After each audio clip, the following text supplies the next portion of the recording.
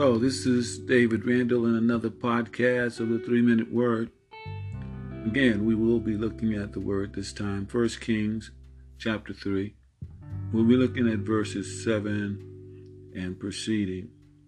Verse 7 says, "And now the Lord my God, thou hast granted thy servant king instead of David my father. And I am but a little child. I know not how to go out or come in."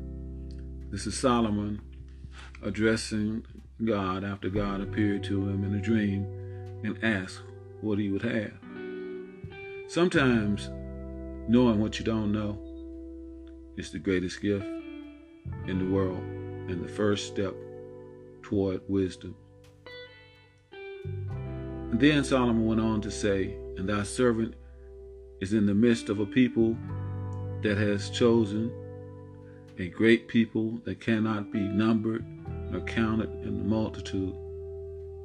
Give therefore thy servant an understanding heart to judge thy people, that I might discern between good and bad." And that's the major point. Solomon is always known as the wisest man among men. Yet the wisest decision that he ever made was based on what he didn't know. Many of us don't know that we don't know. And because we don't know that we don't know, we'll never know.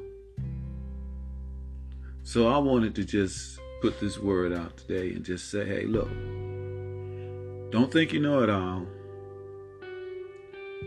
Seek to find out more each and every day. I think sometimes mankind gets too smart for its own good. And we fail to do like the wisest man known to mankind did, and that was tell God what you don't know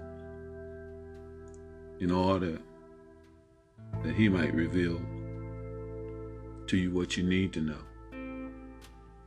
Just a simple word. Go back and look at that chapter from 1 Kings chapter 3. Read the entire chapter. Take a look at it. A lot of lessons to be learned. All have a great day.